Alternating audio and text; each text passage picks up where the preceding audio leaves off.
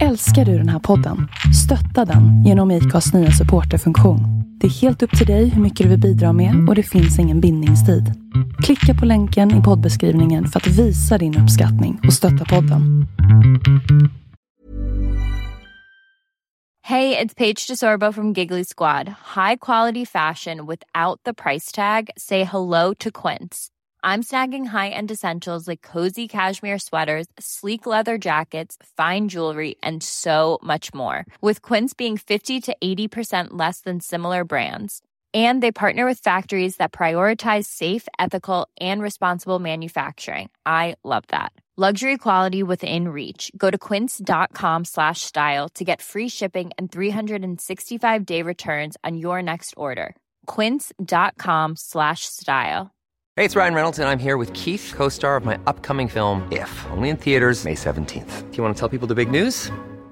All right, I'll do it. Sign up now and you'll get unlimited for $15 a month and 6 months of Paramount Plus Essential Plan on us. Mintmobile.com/switch. Upfront payment of $45 equivalent to $15 per month. Unlimited over 40 gigabytes per month. Face lower speeds. Videos at 480p. Active Mint customers by 531.24 get 6 months of Paramount Plus Essential Plan. Auto renews after 6 months. Offer ends May 31st, 2024. Separate Paramount Plus registration required. Terms and conditions apply if rated PG. Nu kommer det pysa till strax.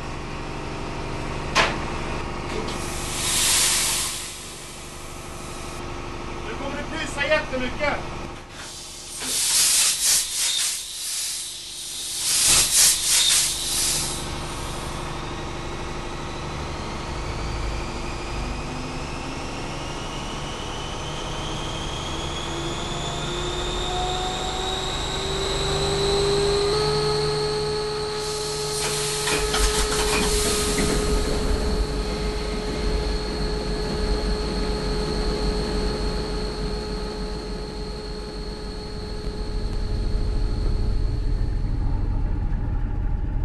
Det är någon gång mitt i natten och jag ligger vaken i min hytt på båten MS Origos nedre däck. Jag vet inte exakt vilken dag det är, men det är ganska oväsentligt. Vi rör oss söderut längs med Svalbards västkust och jag är ute på mitt livs bästa resa, som en slags pojkäventyr som blivit verklighet. Bredvid den smala sängen gungar mitt provisoriska klädsträck med underställ, strumpor och skalplagg. Hemma i Stockholm är det högsommarvärme och innan avfärd fylldes Instagramflödet med bilder på grillar, roséglas i motljus och bildbevis på första doppen från bryggan. I rummet utanför våra hytter hänger stighudar på tork. Pjäxor och snowboardbord står på vädring och gevär står uppställda med patroner och slutstycken rullandes på ett bord tillsammans med GoPro-kameror och laptops. Tillsammans med det Abisko-baserade företaget Arctic Guides är vi på en 10 dagar lång tur längs med Svalbards kuster i jakt på toppturer och oförglömliga åk och upplevelser. Jag heter Magnus Ormestad och det här avsnittet av podcasten Husky är inspelat cirka 130 mil från Nordpolen tillsammans med Arctic Guides. Jag flög in till Långyearbyen via Oslo. En flygtur på nästan 4 timmar rakt norrut.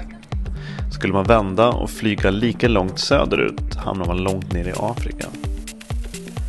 Namnet på Svalbards största samhälle kommer från amerikanen John Monroe Longyear som i början av 1900-talet genom sitt företag Arctic Coal Company byggde kolgruvor på Svalbard.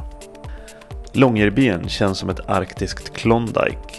Det är en bizarr blandning av tung, sliten industri insprängd i arktisk vildmark.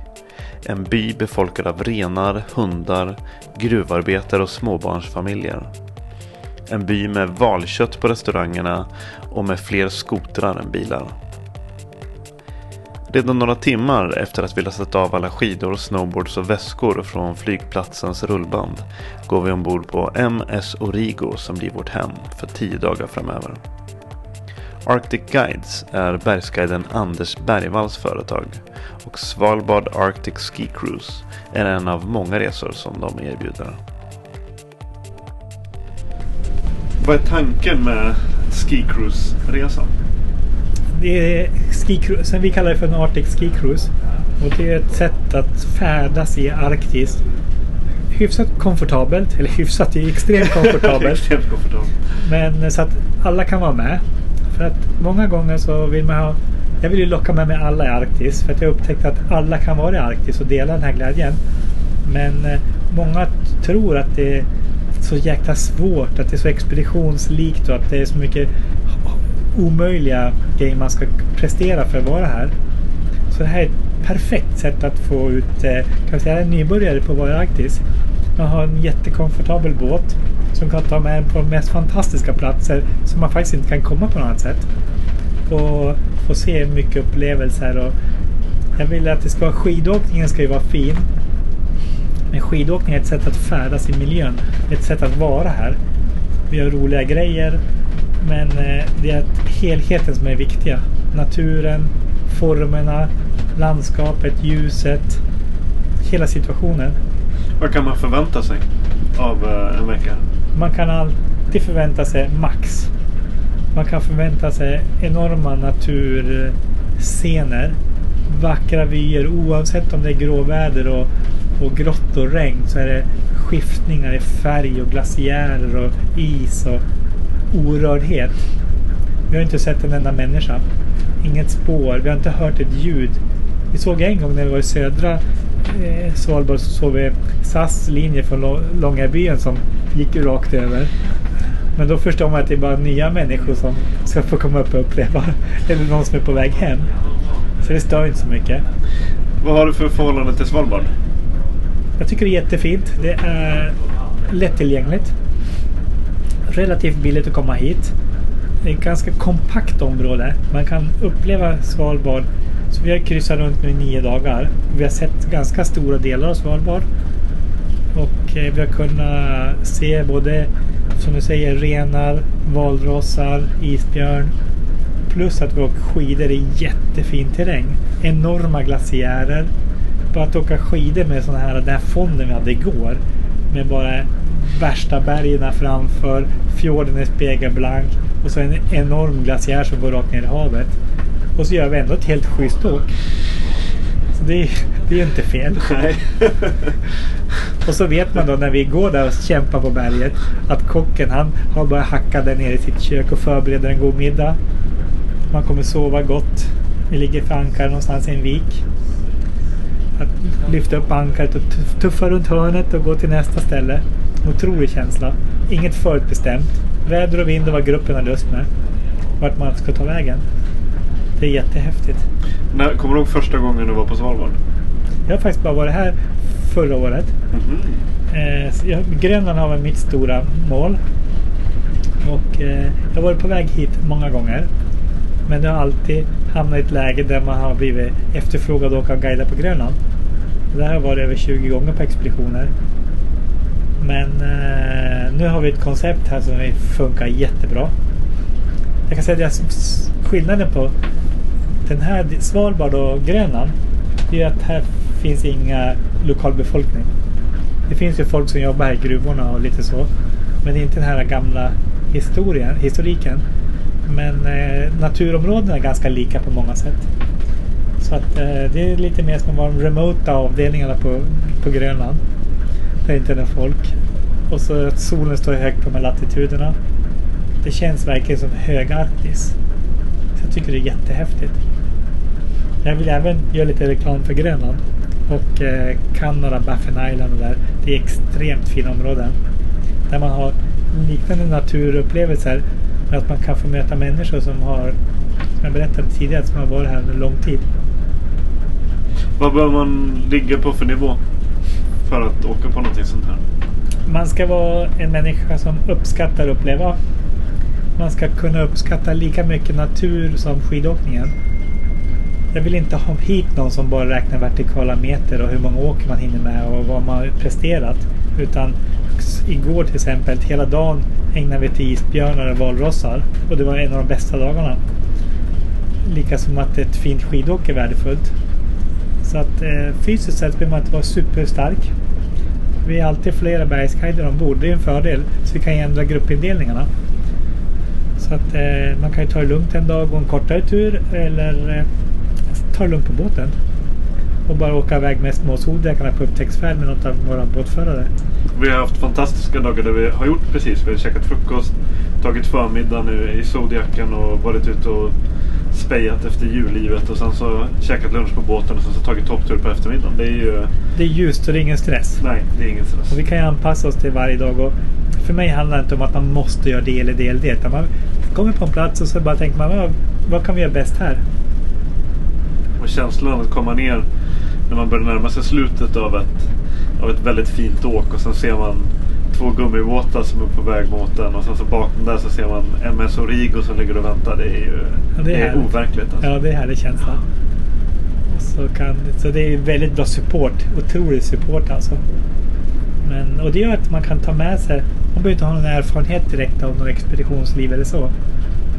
Så länge man är en människa som uppskattar att njuta av upplevelser. Hur länge har du jobbat med Origo? Och det är förra året och i år. Men vi har kontrakt nu ett par år framåt. Så vi kommer fortsätta. Ett jättetrevligt gäng att jobba med. En bra inställning och gästens upplevelse kommer i första hand. För mig handlar det mest, kanske inte om att skapa färdiga produkter. Utan att träffa människorna som vill göra saker. Och sen börja nysta och försöka komma på vad det egentligen de vill göra. Och hitta på en resa eller en aktivitet tillsammans. Det är väldigt skojigt man kan göra det. Och förutom resor och expeditioner så arrangerar vi mycket kurser. Nu på sommaren så har vi framförallt mycket glaciärkurser och alpinklätterkurser. Och på Kebnekaise så gör vi kurser varje sommar i att färdas säkert på glaciärer och alpinmiljö. Det är ett otroligt trevligt sätt att få komma igång och förstå hur man ska uppträda i de här miljöerna. Och det är jättekul att få med sig kanske framtida passagerare. Att man kanske går en glaciärkurs, lär sig lite om rephantering. Och så plötsligt inser man att man kan vara med och tänka och medverka i planeringen på sån här tur. Dagarna på båten var okomplicerat underbara. Frukosten med nybakt bröd serverades 7:00 varje morgon, men det var aldrig någon vidare stress. Planeringen var gjord kvällen innan eller under frukosten, lite beroende på hur vädret såg ut. Strax efter 9 var det oftast tid för avfärd. Var det blåsigt väder eller om vi skulle gå på längre utflykter med gummibåtarna drog vi värmeoveraller och flytvästar över skidkläderna.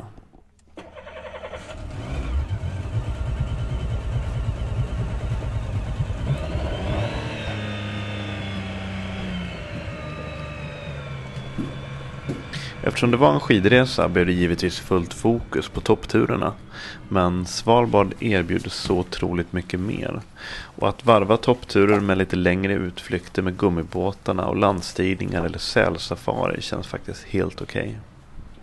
Redan den första kvällen dyker en nyfiken säl upp och kikar på oss i gummibåten med stora ögon. Och det är precis det här som är så otroligt häftigt med Svalbard. Det där blänket i vattnet, krusningen vid ytan, det kan bara vara ett solblänk eller en våg som slår över en sten. Men det kan precis lika gärna vara en säl, valross eller val. Den där smutsgula klumpen strax bakom snödrivan kan vara en stenklippa eller en ren. Men det kan precis lika gärna vara en fjällräv eller en isbjörn. Närvaron av detta djurliv blir en extra dimension till allting. Man får nästan som ett extra sinne om man blir så otroligt mycket mer uppmärksam på sin omgivning. Alla ljud, skiftningar och spår i snön som gör att man verkligen lever i stunden. Det finns nästan dubbelt så många isbjörnar som människor på Svalbard. Över 3000 björnar. Då björnarna huvudsakligen lever på säl spenderar de merparten av sina liv i direkt anslutning till havet och framförallt isen där de jagar. Av praktiska skäl så gör vi våra landstigningar i isfria fjordar och där är sannolikheten mindre att stöta på björn. Men som överallt på Svalbard är guiderna alltid beväpnade då vi går i land. Men det är inte så att gruppen konstant går i ständig skräck över att bli björnmat. Vi ser en del dagsgamla spår och det är en fantastiskt häftig känsla att få lägga sista svängen för dagen över ett dagsgammalt isbjörnspår. Mot slutet av veckan ser vi äntligen en isbjörn. Vi sitter och fika med ballerinakex och kaffe i gummibåtarna och vi har varit konstant övervakade av ett antal sälar.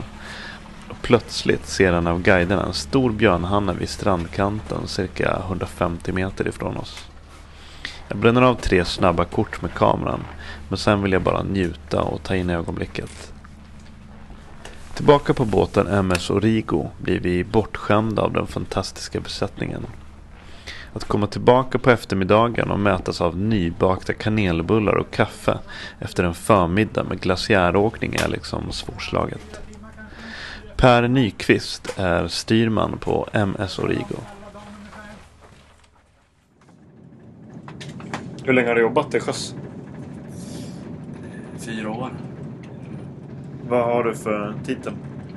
Nu är jag styrman, eller på Origo är jag överstyrman nu då. Så det är 3:e säsongen som jag är här uppe på Origo. Alltså 3:e säsongen uppe på Svalbard eller på? Kan du inte berätta om Origo? Jo, det kan jag göra. Hon byggdes 1955 för dåvarande Sjöfartsverket kan man säga. Till att bryta is och ta hand om sjömarken och alltså underhåll längs kusten. Så var det den byggdes för då. Ja, den gör ju fortfarande ett väldigt gott jobb då. Vi kör ju runt i halvmeters is här uppe och det är väl få båtar idag som är klassade och klara av ett sånt jobb som Origo faktiskt gör då. Så att nej, det är en gammal dam men hon gör ett väldigt gott jobb fortfarande. Hon är lite förbättrad efter resans gång och lite tillbyggd och lite... Nu är den ju anpassad för passagerartrafik då. Vi har ju byggt till extra hytter och ja, det är klart det har hänt mycket då. Den är anpassad för att kunna ha de här zodiakerna på däck som har vid landstigning och vi har kran ombord för att lätt kunna fyra ut de här zodiakerna. Och det är klart, det har hänt mycket. Som sagt, det är en gammal dam och den är på varv en gång per år då, eller en gång per säsong. Där man kollar över alla säkerhetsaspekter, man kollar tjockleken i skrovet och så att allt är enligt de regler och lagar som finns då till sjöss. Så det är väldigt mycket krav och det gäller att fylla de kraven då. Jag har fått lite förklarat för mig hur den hanterar hög sjö. Den är lite speciellt, den är nästan lite för tung, eller hur? Ja, precis. Man vill ju ha en båt med mycket stabilitet i och Origo har väldigt mycket stabilitet. Och en båt som har sån stabilitet som Origo har, den slår kraftigt i sjön då. Man kan säga att det gungar mycket helt enkelt. Vi sitter i mässen här nu och vi kommer snart ut på mer öppet hav, eller? Det stämmer. Vi har en sjöresa nu på 7-8 timmar. Västsidan Svalbard. Så vi har hela Barentshavet utanför oss här nu då. Så att det kan nog bli lite gungigt i natt här då. Men förlåt, nu avbröt jag dig. Nej, men det är okej. Nej, men ja, återigen då det här med stabiliteten. Det är ju något... man vill ha stabila båtar. Den dagen det kommer ut väldigt kraftigt väder så visst man får ta det att det kränger rejält. Men hellre en stabil båt som reder ut och att det gungar än att du riskerar att hamna i en dålig situation. Hur hamnade Origo uppe på Svalbard? Det är en bra fråga. Vi har varit där uppe över 20 säsonger nu. Och det var ju långt innan min tid, men jag kan tänka mig att det är just storleken på båten och att den är isklassad då. Så det gjorde att den hamnade här. Den passar perfekt för det uppdraget den har. Vi har ett djupgående på 3,5 meter som gör att vi kommer in i de flesta fjordarna här uppe och kommer åt sådana ställen som de stora kryssningsbåtarna inte har en chans att komma åt. Och vi kan uppleva mycket, mycket mer. Ja, men igår, vi var ju så nära en strand så att det kändes man hade ju nästan kunnat hoppa till land. Alltså. Ja, visst. Det var ju jättefräckt, den här kryssningsplatsen här. Och det är sånt man kan glömma om man är på större båtar. Så det är en perfekt size. Och den, som sagt då med isen då, att den är isklassad och klarar av att köra i förhållandevis tuff is, gör ju att den är väldigt lämpad för att vara här uppe sommarsäsongen.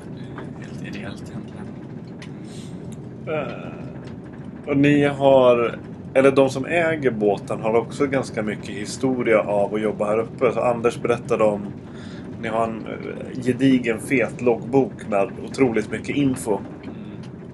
Ja, alltså Kent Granqvist som är med och driver och äger rederiet, han har ju varit på med sina expeditionskryssningar i väldigt, väldigt många år. Det är kanske den som har, eller en av de som har mest erfarenhet av Svalbard och även Antarktis, och sitter ju på en otrolig databas. Och likaså, vi loggar ju alla rutter vi kör och så att vi har ju en väldigt mycket information och kan gå på väldigt många platser som kanske inte andra båtar kan då, för att här uppe så är det ganska dåligt sjömätt och sjökorten är inte helt att lita på som det kanske är mer om man säger då kanske den svenska eller norska kusten där det är alltså gediget sjömätt. Här uppe är det inte det, utan vi litar väldigt mycket på gamla tracks och gamla rutter som vi har kört i och vi sjömäter en del själva också. Vi har ekolod ombord så vi kan ta en lov runt och kolla nya områden och rekognosera då, så att det är häftigt. Ja, det måste vara jäkligt kul. Det är en ytterligare dimension. Alltså det att jobba här uppe som sjöbefäl, det är ju det är otroligt häftigt. Alltså dels med isen och dels då med, alltså vi kör runt och letar isbjörn och valras på arbetstid. Det är vårt jobb helt enkelt att hitta björn och nu då den här skidkryssen och hitta schyssta fjäll som kan åka på det. Men ni har hittills gjort ett väldigt bra jobb. Ja, det är kul att höra att vi alla trivs bra alltså. Så. Vi har nästan varje dag har det varit minst en från besättningen med upp på bergen också, så det är ju riktigt kul att kunna dela med sig. Ja, det är helt fantastiskt och det är cred åt Anders som bidrar till det, eller som tycker att det är okej att vi hakar på. Det blir ju en annan stämning att alla får vara med och det är klart att det bidrar till att det blir väldigt god stämning ombord, alltså, helt klart.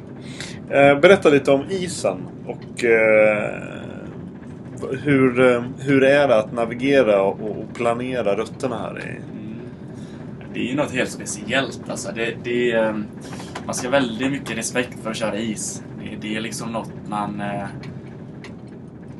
man lär sig med erfarenhet. Och man kan läsa massa böcker om navigation i is. Och de flesta böcker rekommenderar att inte navigera i isen en gång på grund av de risker som finns. Men här uppe så är det ju en stor del av upplevelsen att köra i isen. Och ofta då så träffar man ju på björn och valros i isen, så att vi kör ju i isen. Och det man får tänka på framförallt är ju att man inte sätter sig i några dumma situationer. Isen kan komma drivande med ett par knop och låser man in sig i något sånt, då kan man hålla sig för skratt. Alltså, då är det inte roligt längre, utan man får vara klok och försiktig. Och vi har ju lite hjälp nu då vi laddar ner iskartor där man ser satellitbilder över hur isen har flyttat sig då. Så det kan man tyda lite på det ihop med väder och strömförhållanden kan ju hjälpa till, men fortfarande så är det är liksom ett hantverk att köra is. Så det är ju otroligt kul. Jag har ju fått jobba med några som har kört väldigt mycket is och det de kan, och den kunskapsbanken är ju väldigt kul att få ta del av. Det är liksom, det är visuellt. Du gäller att kolla ut och liksom köra båt och hitta luckor och hitta möjligheter att ta sig fram. Det är väldigt, väldigt kul, stimulerande. Hur snabbt, det här är en jävligt generell fråga, men hur snabbt kan isförhållandena ändra sig liksom? Det kan ändra sig otroligt fort. Vi får ju en sån iskarta en gång per dygn, och ofta ser vi när vi kör den isen att det händer, eller på ett dygn så kan det hänt oerhört mycket. Som sagt, de här ismassorna kan flytta sig med ett par knopsfart, och det är ju, går det ett dygn med ett par knopsfart så ändrar det sig väsentligt. Alltså man kan ju köra in i en fjord och riskera att bli liksom inlåst i fjorden då bara på ett par timmar. Så att det gäller att veta vad man gör och som sagt ta det försiktigt och tänka på riskerna som finns då. Hur utsatt blir trafiken här? Jag menar, om någonting skulle hända, hur ser kontakten ut med baser och med andra fartyg här i området? Och hur... Man har ju ändå ett bra samarbete här uppe. Vi är ju nu vid 3 systerbåtar och Rigos systerbåtar, Malmö och Stockholm som också är uppe och kör. Och vi har ju kontakt och pratar ju med varandra om vad som händer. Och vi har också en väldigt fin radioutrustning så vi kan ta kontakt med alla kustradiostationer. Och om det skulle hända något så har vi nödsystem för att kunna lokalisera vår position och så vidare. Så att det finns möjligheter, absolut, men det är ju fortfarande i Arktis då, så det tar ju längre tid att få hjälp, och på vissa ställen så är det kanske väldigt svårt att få hjälp då. Om det skulle vara dålig sikt och så kanske inte helikopter kan komma. Så det är ytterligare en anledning att ta det väldigt försiktigt och inte ta några onödiga risker, utan att man tar en bedömning innan man ger sig in i någonting. Och det är ju som allting ombord då, det är ju ändå olycksfall och sånt, men det är, jag tror ledordet är att ta det försiktigt och inte stressa upp sig, utan undvika olyckor istället för att utsätta sig för någonting. För det har ju hänt grejer, och det är rätt som det är då så får de skicka ut en helikopter och sånt, och det är långa avstånd, och nu är de duktiga här uppe. De har ju bunkringsstationer och sånt, så helikopterna kan ta sig långt. Men rätt som det så försvinner sikten och det är dåligt väder, och då är det svårt att få hjälp att ta det tid. Och det tillför lite till äventyret också, den här medvetenheten att man är utsatt. Ja, visst gör det. Det är ju en expedition, och det är ju en viss charm i det, absolut. För det är ju, alltså, vi är ju där vi åker nu. Nu har vi för sig precis åkt förbi ett norskt forskningsfartyg, men annars så är vi ju... Det är inte mycket folk i närheten här alltså. Nej, verkligen. Det är väldigt få båtar att se, och det är som sagt långa avstånd. Berätta lite kort om hur ser vardagen ut på båten, och hur ser livet ut på båten och fördelningen på besättning och så. Nu är vi 8 stycken i besättningen. Vi är en skeppare, en kapten, så jag då som är styrman. Och sen har vi 2 matroser. Sen har vi ju en kock och 2 mässjäntor som står för matlagning och städ och den servicen då. Så en maskinchef som hand om allt tekniskt ombord, eller maskin och den utrustningen. Som även är grym på att laga. Han har lagat 2 stycken splitboardbindningar hittills. Ja, han är grym på alla sätt, Kalle man. Han är en klippa, och det är det som är så gött nu i år. Vi är ju fantastiskt gött gäng. Alltså vi drar jämt allihop, och det är väl kanske den stora pusselbiten med att vara på en sån här båt. Det är att navigera is och navigera lag. Det är en stor bit, men den allra största pusslet, eller största utmaningen, det är att få folk att dra jämt. Ni är ganska jämnåriga nästan allihopa. Ja. Eller inte jämn, men... Vi är det. Vi är en ganska ung besättning i år, och det är hittills har vi bara fördelar med det. Alltså, alla är framåt, och det händer grejer och pepp på att göra grejer, och alla vill att det ska bli bra då. Så att det tror jag är det viktigaste. Det räcker kanske att man har 1 eller 2 som inte tänker likadant, så har man ett case där. Och som sagt, hitta en bra besättning och få det till att funka, det är den största utmaningen, och lyckas man med det så har man väldigt mycket vunnet sen, absolut. Sen hur vi jobbar ombord, det är ju man går 6 om 6 heter det. Man jobbar 6 timmar, och så har man fri 6 timmar, och så jobbar man 6 timmar igen och sen fri 6. Så man jobbar 12 timmar i dygnet alla dagar i veckan. Så att det är viktigt att ta sig den tiden man har fri och vila då, och ladda batterierna och ta en topptur. Ja, exakt. Det är svårt om det här, alltså. Ta sig en topptur och köra på.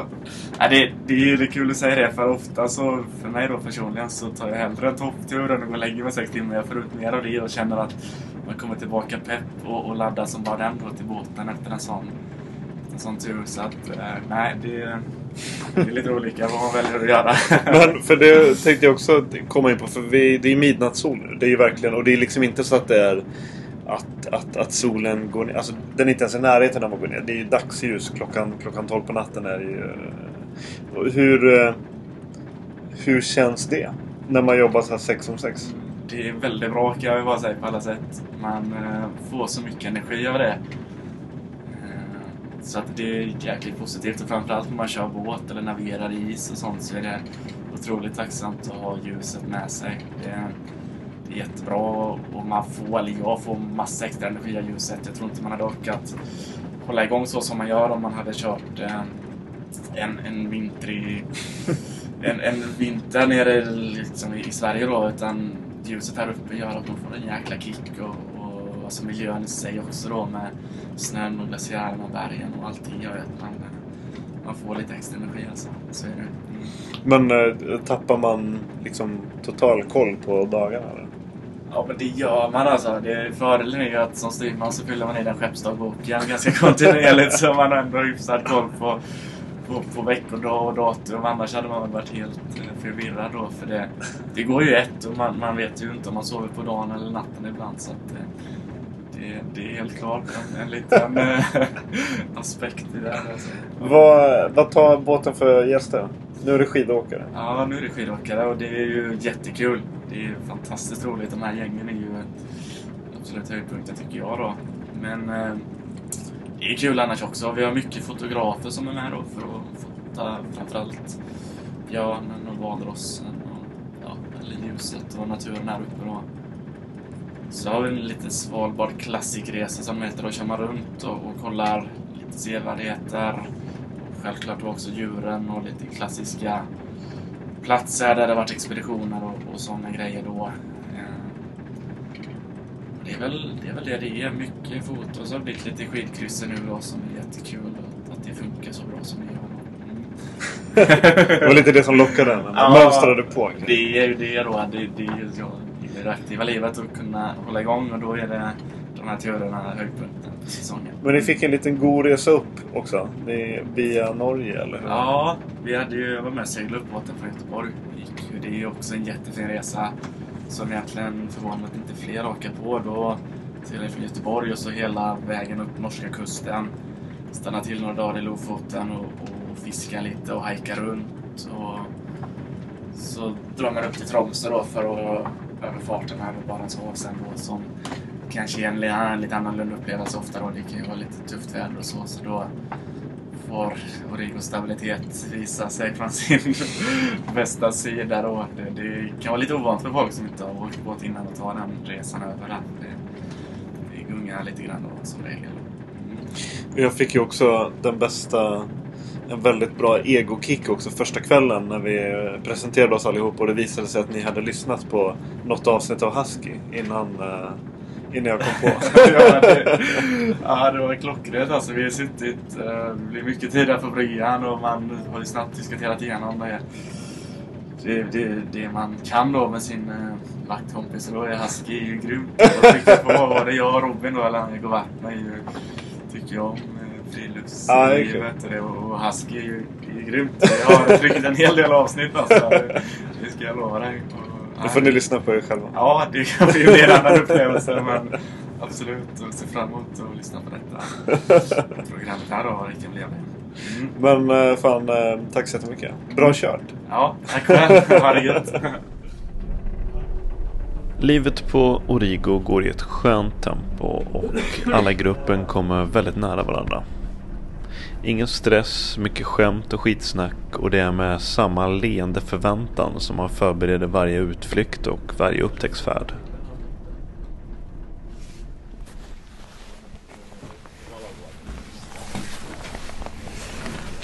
Hur har du det, Jane? Jag har det bra. Kan du inte beskriva vad du ser? Vad jag ser för någonting? Ja, men nu ser jag i alla fall det högsta massivet som är på södra Svalbard, står jag och studerar. Det vill säga det är en topp som är 1493 meter över havet. Du var lite sugen på den. Ja, det är jag ju alltid. Men det ser ganska alpint ut där, men det är ju det som gör det vackert.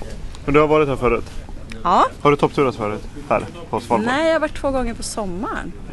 Hur skiljer det sig? Vintern är mycket vackrare med allt snötäckt. Ja, det är det. Det tycker jag. Hur har du haft det i veckan? Det har varit bra så länge. Ja, så långt. Vad känner du att du vill, är någonting du vill hinna med innan vi åker? hinna gå på fler fjälltoppar och få beundra utsikten från ovan. Man måste bestiga fjället för att kunna få utsikt över dalen. Ja, precis. Det är det som är det roliga. Ja. Men du har en ganska gedigen alpin bakgrund. Ja, det har jag. Hur har du hunnit med allt? Nej, men det är det jag gör. Alltid på helger och när jag är ledig, så när man har bott i fjällen, då kan man ju nyttja varje helg. Du har jobbat i Aby? Ja. Så i Aby ska jag jobba i 7 år och så har jag jobbat i Riksgränsen några år och så i Narvik några år. Så då bor man ju mitt bland bergen och då kan man vara ute så fort man är ledig. I vilka berg finns hjärtat? Ja, men det är Kirunafjällen. Så blir det. För där har vi varit mest. Och Nordnorge. Hur skiljer det sig där vi är nu mot dina hemmaberg? Nej, men här är det mer den här arktiska miljön. Och som är att det är ett sådär rikt djurliv. Och med arktisk miljö då är det väldigt mycket påtagligt att det är glaciärer. Många glaciärer som 60% av Svalbard. Ja. Vi har nästan 180 grader omkring oss, är det ju en enorm glaciärkant. Ja, så det är ju en väldigt speciell miljö, det får man säga. Så det skulle jag tycka att det är det där typiskt arktiska. Och så med ljuset också den här tiden på året. Har du svårt att sova? Nej, utan man ska vara ute en hel dag på skidor så då blir man trött. Då sover man hur bra som helst. Ja. Ja, god tur. Ja, tack. Är det någon som vill kolla? Vad ser du för någonting? Valros. Var någonstans? Här utanför. Till vänster om fåglarna. Hur mycket har du sett honom? Alltså rygg mestadels. Inga tänder. Nu! Den är skitstor. Den är ju jättestor. Kolla på den. Är det ett och samma djur det där? Oj. Jag ser huvudet nu. Ja, jag med. Hur långt bort ligger den? Hur långt bort är den, Moa? Den är cirka... Huvudet! Betar! Moa, kolla! Ja, jag ser. Kanske en... Kolla, du har stor åkles. 3 distansminuter. 400 meter. Det är huvudet nämligen. Kolla upp för betarna. Ser ni det? Jajamän. Kolla på den. Just det. Det var fan vad stor. 400 meter. Kolla betarna bara. Betarna sticker ut. Du hör det lite. Har du så här smala ögon? Hur kan han navigera runt med de där grejerna? Kolla ju åt fel håll. Kolla hit. Ja, kolla hit. Oj! Vissla på han, Moa. Vissla på Moa. Varför gör han sådär?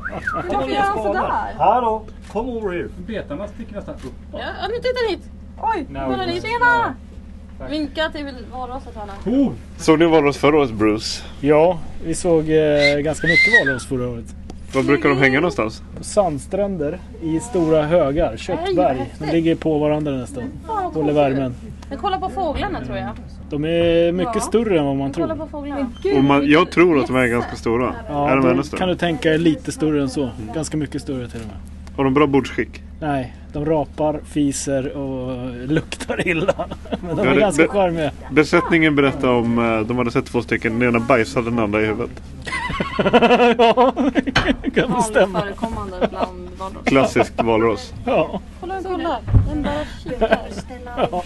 Det är som att den går så här. Nu försvann den. Ja, det drog den. Nu kommer han upp. Nu försvann den. Kommer den upp. Nu försvann han. Nu syns han inte med. Nu kommer han upp. Tillbaka. Nu försvann den. Alltså simmar han sådär? Nu syns han inte med. Hur då med? Kan du visa? Nu ser ryggen. Ja, exakt. För jag så tänker simmar liksom, han han har inte så jättestora labbar, va? Nej. Det är så att det är mer den här. Med ålning, ja. De är otroligt graciösa under ytan. Jävligt duktiga på att simma. Och på ytan är de otroligt bara säckiga, hängiga och stora och feta. Är det någon fler som vill kolla? Ja, du är bara att jag känner igen numret. Det är den jag letar efter.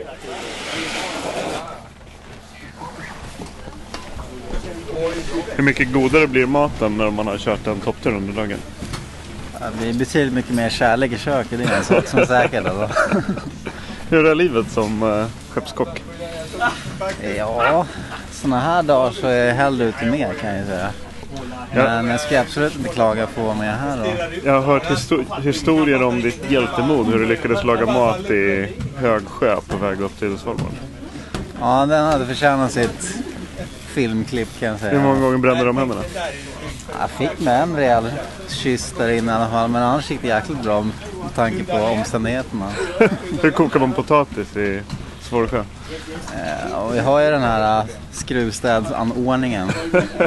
Mycket plastfilm på locket. Hur mycket var det toppturer som lockade när du mönstrade på för Svalbard? Ja, hade jag inte levt för det här så hade jag inte varit här kanske. Men ja, det blir många aspekter här som lockar.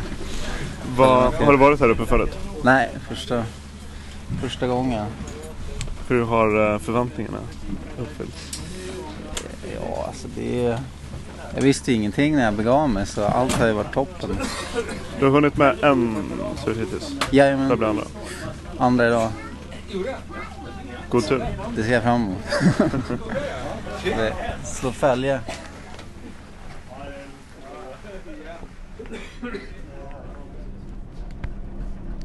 En kväll får bryggan en inbjudan via radio av en polsk forskningsstation där vi går i land för en guidad rundtur.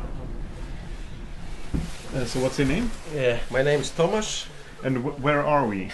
Where are we? We are in Horsund, Spitsbergen. This is the Polish Polar Station, which belongs to Institute of Geophysics of Polish Academy of Science. The station was built in 1958 and starting from 1979 it's every year it's all-time manned, yeah. That was the word I was looking for. What kind of research do you do in? Basically geophysics, okay? So because the Institute of Geophysics is the owner of the station, so it's magnetism, seismology, and glacier movements. These are the main fields, but also some chemistry, the chemistry of the waters, of lakes, streams, snow, rain. Well, that's all. And this is what the institute itself measures or studies. But during the summer, there are many groups of different scientists from different fields of science coming here: biologists, oceanographers, chemists, geologists, and so on. Biologists from studying tundra, biologists studying wildlife in fjord, ornithologists, and so on. And it's mainly Polish, but some Norwegian researchers also, or? Yes, if there are any international group which is interested in having research here in that area, so they can apply to the institute and get a place for carrying their experiments or their research. For how long have you been here? I am here since last July, which is now 11 months. What made you apply for Svalbard?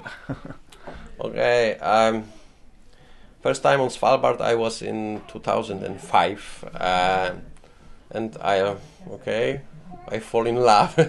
What do you like about it? I don't know. I like it here. I like the weather here. I like the view here. I don't know. This is some kind of special place. Okay, it's not thing you can do that everybody can do. Okay, there are only a few people that can come here, work here, or stay here for the winter. So it's some challenging. Okay. And starting from this 2005, I was, but it was only for 1 month or a bit less, and I was assisting my wife, who was carrying here the biological experiment, and then we come here for the few next time in 2006, 7, and then 10, and then we decided we want to spend here whole year, so we are both. Here in the station. So we have some luck in this. Do you find like spare time? Do you do expeditions or go skiing or whatever? So we are. Let's say that it's not so much spare time here, but we are trying to. So different people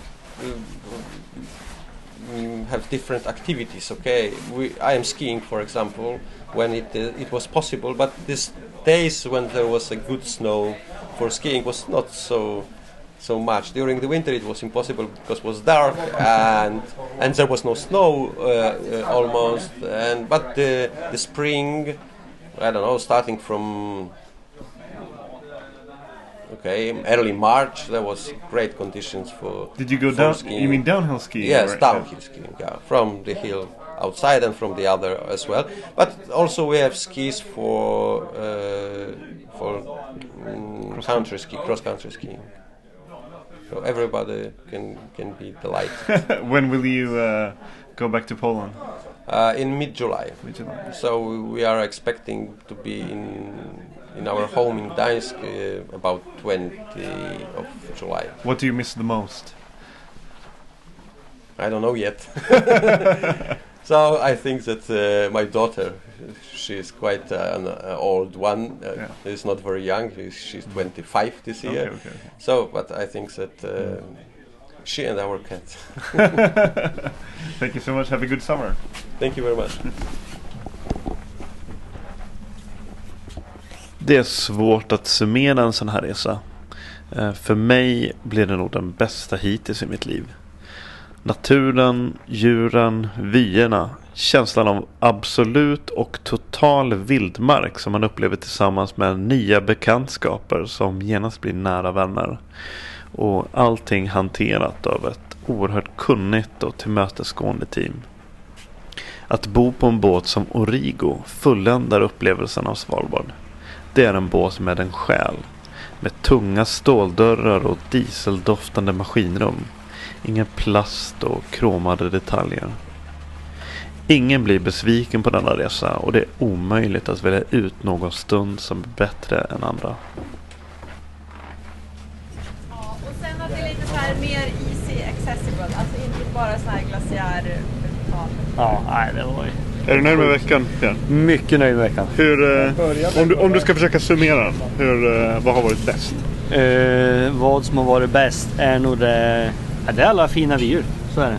Och det goda sällskapet, så är det. Har du varit här förut? Nej, första gången. Kommer du åka tillbaka? Det känns så, absolut. Ja. Det här var inte bara once in a lifetime, det här är skapat behov. Fast du har ju övrigt ansvar att tänka på. Du kan inte vara kvar här för länge. Nej, så är det ju. Man måste ju åka och göra lite nytta snart. Ja, exakt. Lukta tjocka klarar sig inte utan våfflorna. De klarar sig säkert utan mig, men inte utan våfflorna. Sven, hur känns det? Bra! Hur har veckan varit? Superbra. Är det någonting som står ut? Varje dag har varit spektakulär. Varje dag har bjudit på någonting nytt. Ja, verkligen. Det bara blir bättre och bättre. Fast du är inte direkt nykomling i arktiska sammanhanget. Nej, men det här slår det mesta. Skidåkning var helt otroligt bra. Men vad jobbar du med för någonting? Polarexpeditioner. Som?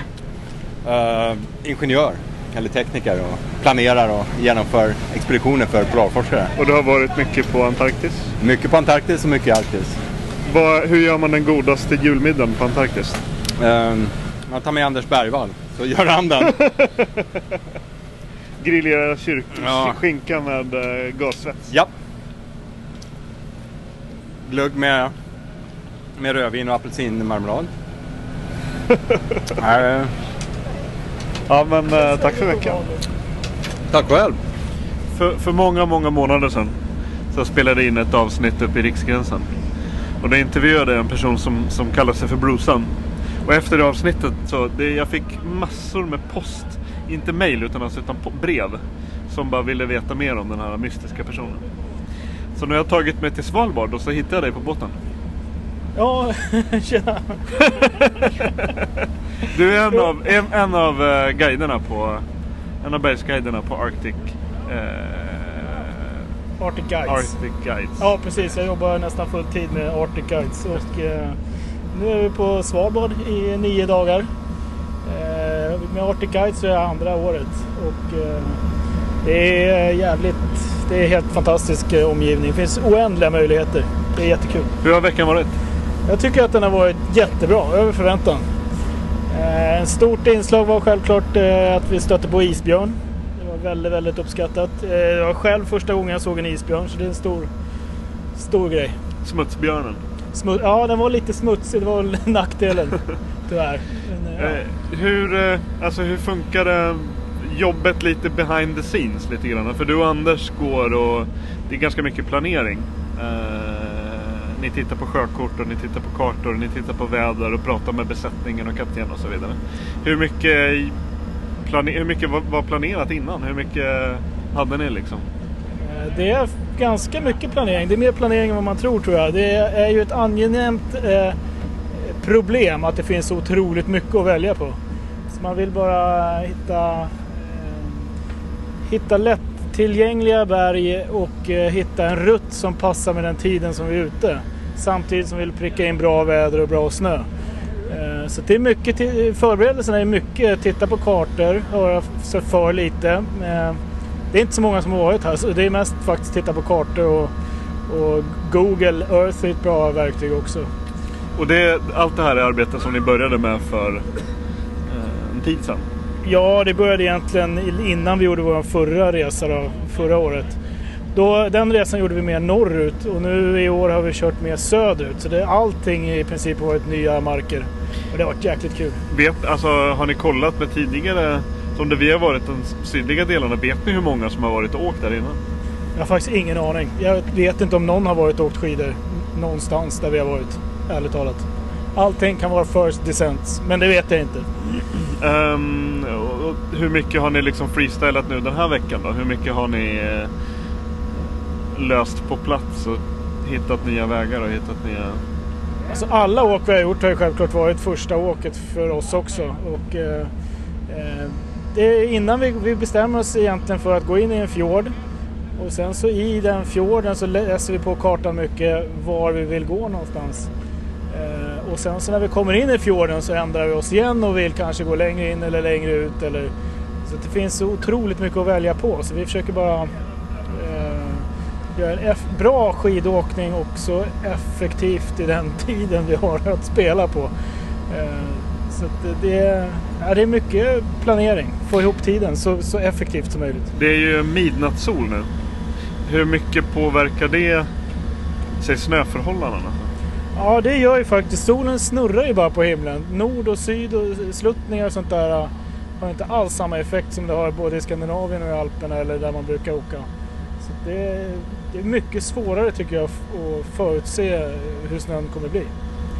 Den kan vara väl lika mjuk på nordsida som på sydsida och tvärtom. Vad är det bästa med att jobba som bergsguide? Det är otroligt mycket. Sen jag började jobba som bergsguide har jag aldrig tyckt att det var tråkigt att gå till jobbet. Det är kanske det som är det bästa. Fast vi kommer ju överens om varför det bästa med att jobba som bergsguide. Vilken var det? Jag kommer inte ihåg. Det är att om du pekar någonstans. Ja, just det. Pekar jag någonstans oavsett vad det är. Eller om jag säger någonting så tittar alla dit. Jag är i fokus. Det är bra. Tack för en fantastisk vecka, Bruce. Ja, tack själv. Det har varit jättekul att ha dig med. Och det här är också det som är fantastiskt med bergsguidesyrket. Att man får träffa och umgås med väldigt mycket olika och roliga och trevliga människor. Keep it real. Keep it cool, keep it safe. Är du nöjd med veckan, Anders? Ja, supernöjd. Det är kanonhärligt. Vad hade du vågat hoppas på? Jag hade vågat hoppas på det här. Jag har haft inte helt perfekt väder, men vi har ändå haft perfekta upplevelser. Hur mycket så här plan B-alternativ går man omkring med i bakhuvudet hela tiden beroende på väder och snöförhållanden och djur och så vidare? Man har ju alltid lite extra planer såklart. Och det är om det är dålig sikt eller dålig väder överhuvudtaget så får man ha lite olika alternativa toppar och lite längre ut i fjorden eller lite längre in i fjorden. Kommer du sova gott sen när du kommer hem? Ja, det kommer jag göra. Sover alltid gott. I morse hörde jag inte ens ankarspelet. Fast det är vägg i vägg här. Man sover gott när man har varit uppe 12:30 på natten och kollat på valrossar i midnattssol. Det gör man absolut. Och det är faktiskt lite sövande det här motorljudet på båten. Det är så här jätteskönt. Man kommer in i det här, för första natten är det mycket ljud och så. Efter ett tag så är det bara skönt att det Och det blir på något sätt ibland, även fast man är otroligt, jag är verkligen inte sjövan, så efteråt så lär man sig, kanske vaknar till lite och så hör man lite grann vad som händer och tänker, men nu håller vi på att byta kurs här eller... Ja, nu... man är på gång och vi rör oss och vi är på väg någonstans. Det är skönt, man vet att allt fungerar liksom. Ja, exakt. Alltså för båten har ju varit som en tolfte spelare eller vad man säger. Alltså den har ju tillfört så väldigt mycket. Origo känns så väldigt mycket Svalbard. Hade man bott på en kanske lite modernare båt så hade det inte varit riktigt samma känsla. Jag tycker den här har tillfört verkligen en... Ja, det finns en historia i den här båten. Exakt. Och de har ju varit så länge, man har kört över 20 år. Ja. Så att även en kunskapshistoria också. Ja, otrolig liksom, erfarenhet i besättning och i sjökorten, gamla noteringar som är jättevärdefulla. Så att det är inte sjömätt överallt här. Det är mycket så kör man ju på gamla spår och tidigare rekognoseringar. Måste hjälpa dig att samla på information och kunskap inför kommande... Ja, det är värt jättemycket. Det är värt otroligt mycket. Man samlar ju på hårddisken i huvudet alltså så mycket man kan. Nya fjordar och ankarplatser och så man kan lägga upp en fin rutt helt enkelt. Jag tror att alla är mer än nöjda faktiskt. Ja, de är superlyckliga. Jag vet att alla är mer än nöjda. Ja, de är superlyckliga. Det ska man ju vara på sån här tur. Så skönt att avsluta här och åka till solen här och rakt ner mot en spegelblank fjord. Det är aldrig fel. Mer information och länkar om avsnittet hittar ni på huskypodcast.com, där det även finns bilder och en film som jag spelade in under resan. Ett oändligt stort tack till Anders, Merja, Brusan, Johan, Martin och resten av Arctic Guides. Tack till Per, Emil, Lisa, Amanda, Robin, Rasmus, Kalle och hela Origo. Och ett stort tack till alla på båten som gjorde resan till något att minnas hela livet.